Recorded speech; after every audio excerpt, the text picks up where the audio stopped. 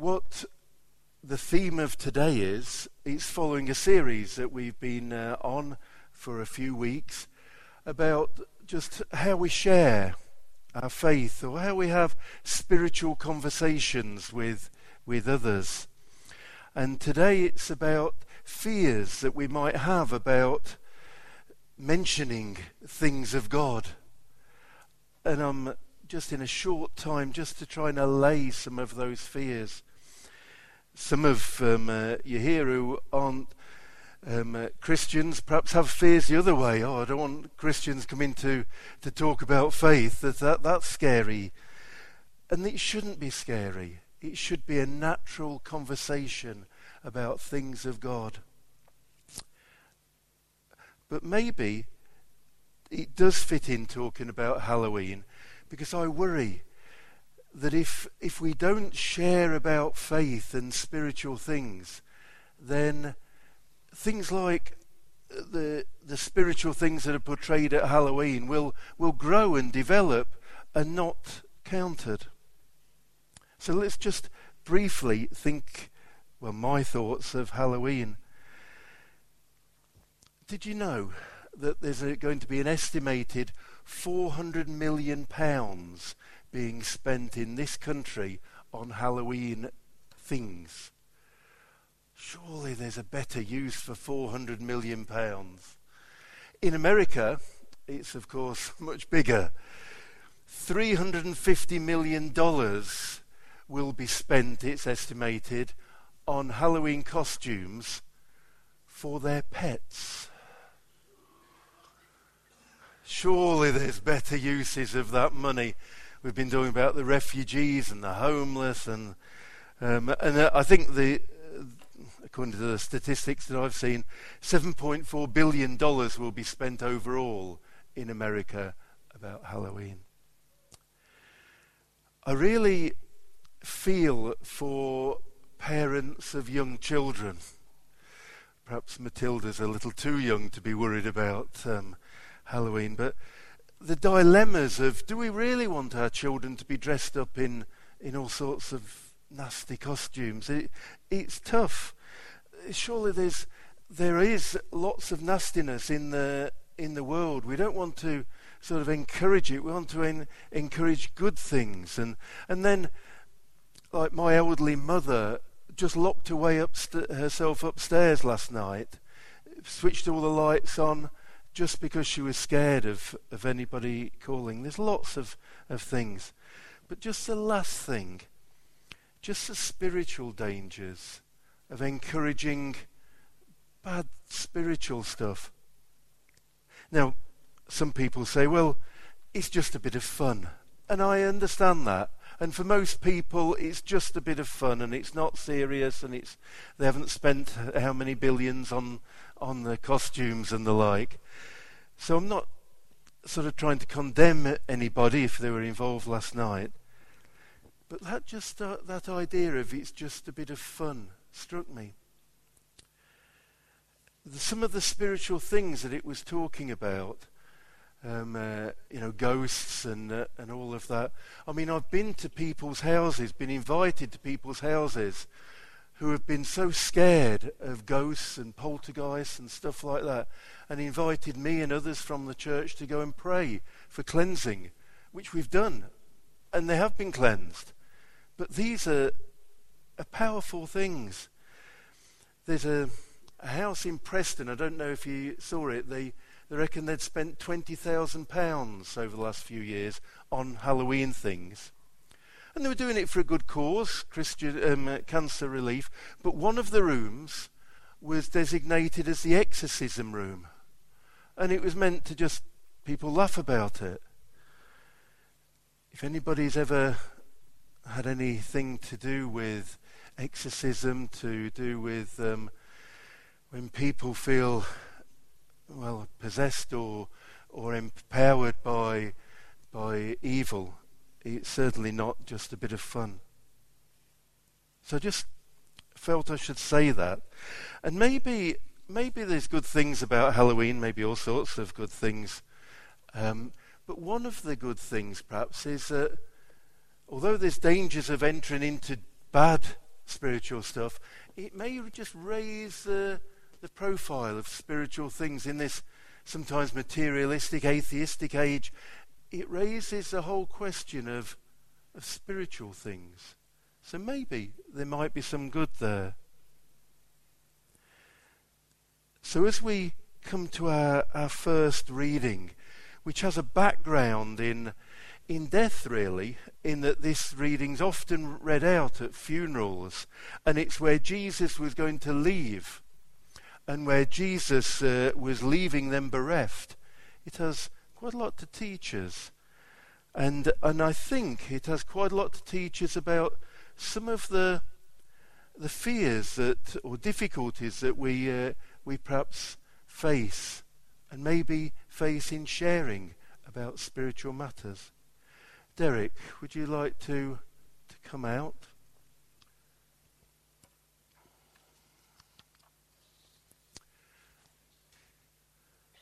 Thank you, Derek, for reading to us from your braille sheet. That's wonderful.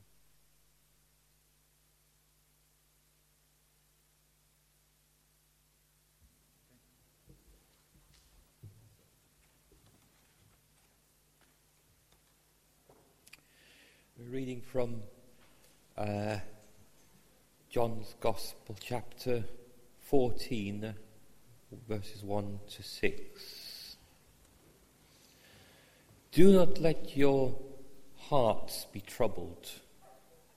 You believe in God, believe also in me.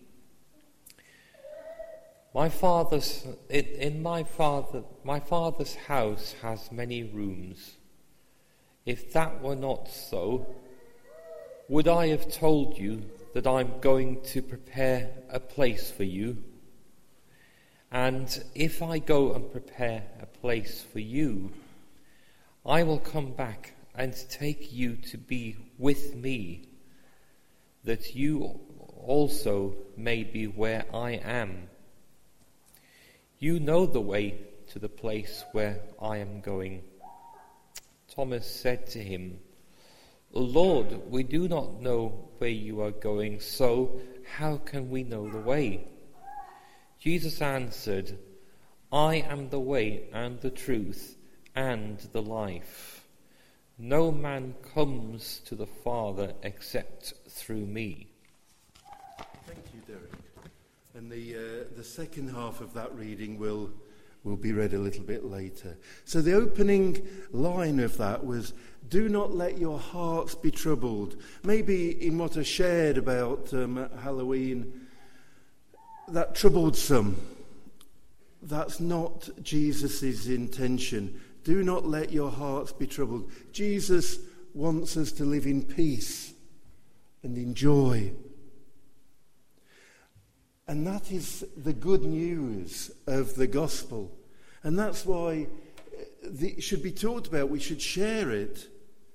And so it's difficult when people are reluctant to do so because of fears. And I'd encourage you to share about the gospel of Jesus Christ. But there's fears, and one of the fears is, what if I don't know the answers to the questions that people have? One of the questions that sometimes people have is, well, does it really matter? You know, I've got my beliefs, you've got yours. Does it really matter? You know, let's just ignore that. This reading says, do not let your hearts be troubled. You believe in God, believe also in me. My Father's house has many rooms. And that's interpreted, and I think rightly, as being heaven. And I think that's a very comforting message, isn't it? Heaven is big. There's lots of room. And so we can get into the idea, well, it doesn't matter what we believe, we'll be going to heaven anyway. But then Jesus said, I am going there to prepare a place for you. In other words, it's through Jesus that we can go to heaven. So it does matter. It's not just a case of I've got my beliefs, you've got yours. It does matter about this question of death.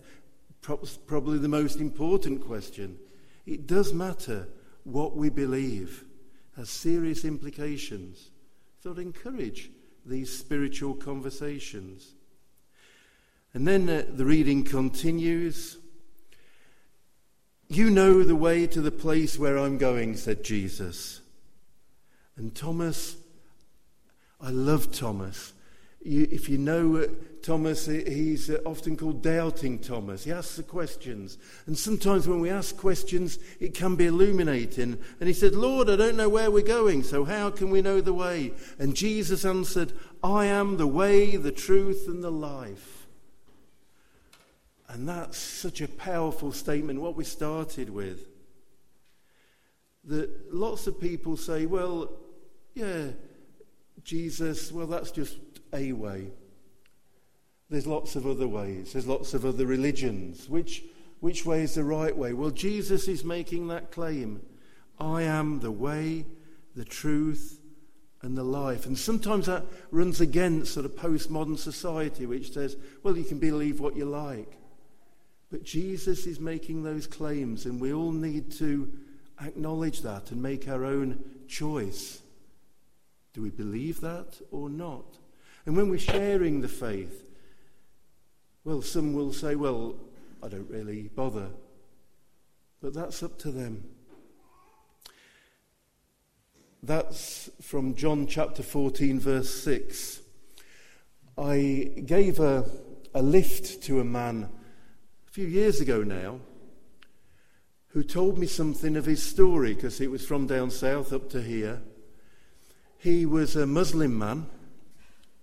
Well, he was when he started telling me about the story of what had happened to him some years ago. He'd grew up, his father was an imam. He grew up being trained to be an imam himself. When one night he had a dream. And in that dream, a man came to him and said, John 14, verse 6. Do you want to put that up, Colin? John 14, verse 6. Now, this man had no idea what that meant. He didn't know that the Bible was split into chapters and verses. He had no idea.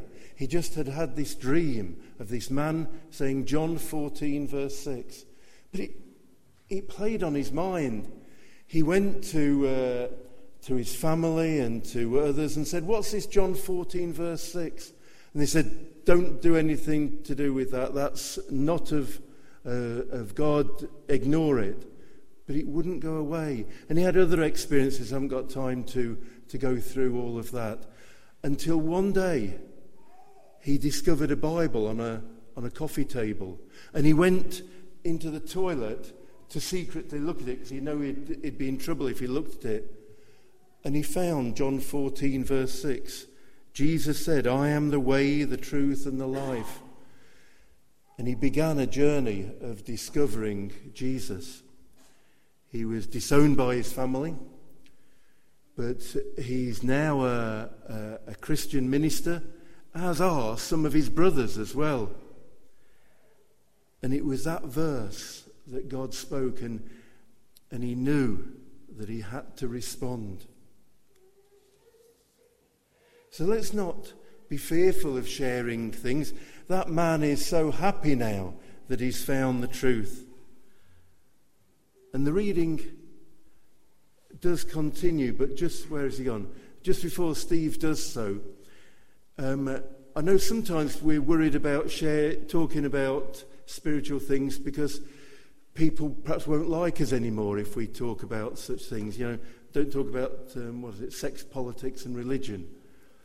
But just tell you a quick story. There's a man called Andy Frost who had two friends. And he told one friend about Jesus, and he hadn't told the other friend. Who was annoyed with him? It was the one that he hadn't told about Jesus. Don't you value me as a friend? Don't you want me to know this good news? If you think it's good news. And so he did fall out, but with the one that he hadn't told. Steve, continue this reading.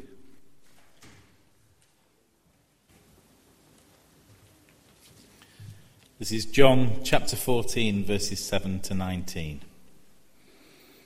If you really know me, you will know my Father as well. From now on, you do know him and have seen him. Philip said, Lord, show us the Father, and that will be enough for us. Jesus answered, Don't you know me, Philip? Even after I have been among you such a long time, anyone who has seen me has seen the Father. How can you say, Show us the Father? Don't you believe that I am in the Father, and that the Father is in me? The words I say to you, I do not speak on my own authority. Rather, it is the Father living in me who is doing his work.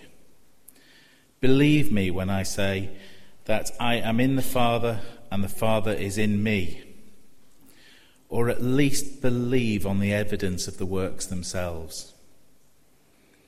Very truly I tell you, whoever believes in me will do the works I have been doing, and they will do even greater things than these, because I am going to the Father. And I will do whatever you ask in my name, so that the Father may be glorified in the Son. You may ask me for anything in my name, and I will do it. If you love me, keep my commands, and I will ask the Father, and he will give you another advocate to help you and be with you forever, the Spirit of truth. The world cannot accept him, because it neither sees him nor knows him. But you know him, for he lives with you and will be in you. I will not leave you as orphans. I will come to you. Before long, the world will not see me anymore, but you will see me. Because I lived, you also will live. Amen.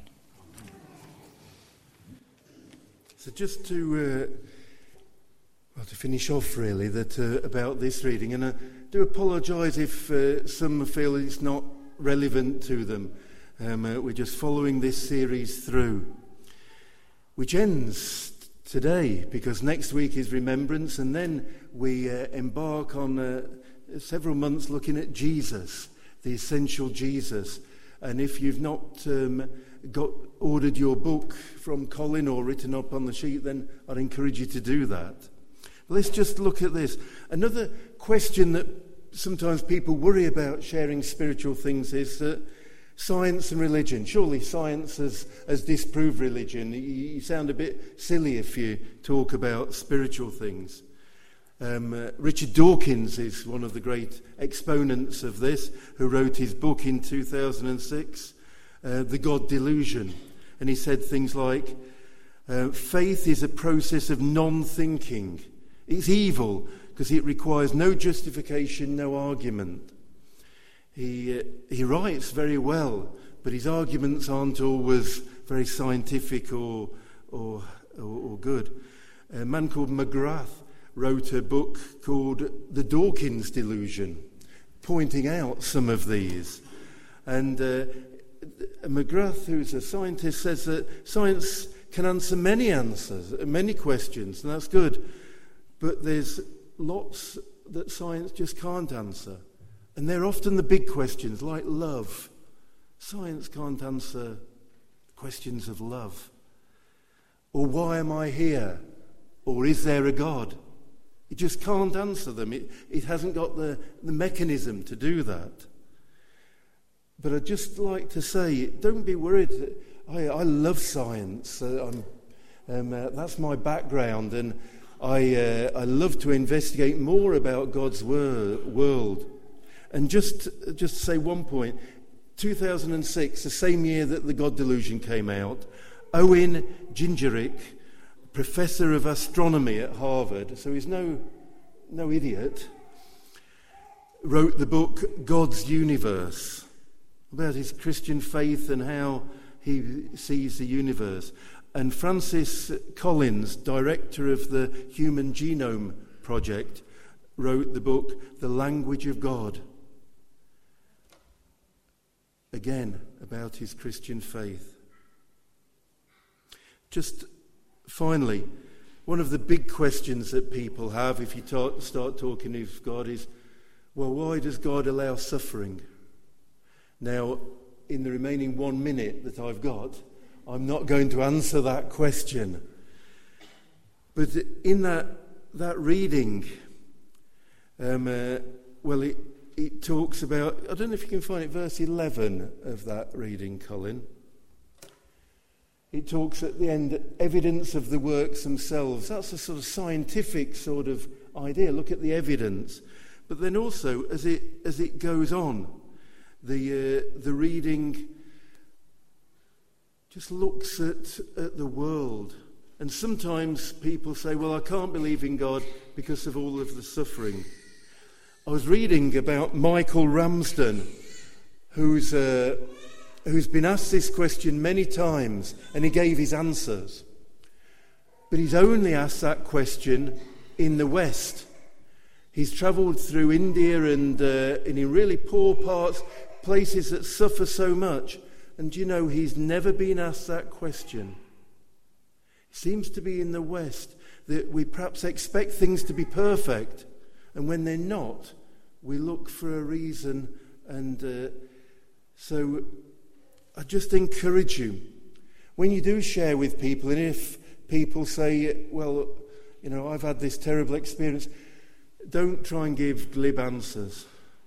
Just enter into that suffering with them. And I believe that God wants to enter into that suffering with them. And then the final thing, verse 17, please, Colin. About the Holy Spirit, the Spirit of truth.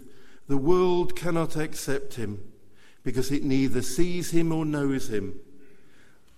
But you know him, for he lives with you and will live in you. What we are experts at sharing is just our own experience of God. And it's bigger, it's wider than we sometimes think. There was a book released a little while ago where somebody had researched non-Christians, and many, many of them had secret spiritual experiences. Some hadn't told their wives or partners. So I just encourage all of us just to share those spiritual encounters and try and discern what's going on. Is there a God? How does God relate? And then I think it will be so much better just to be able to share what we know of our spiritual lives and of God.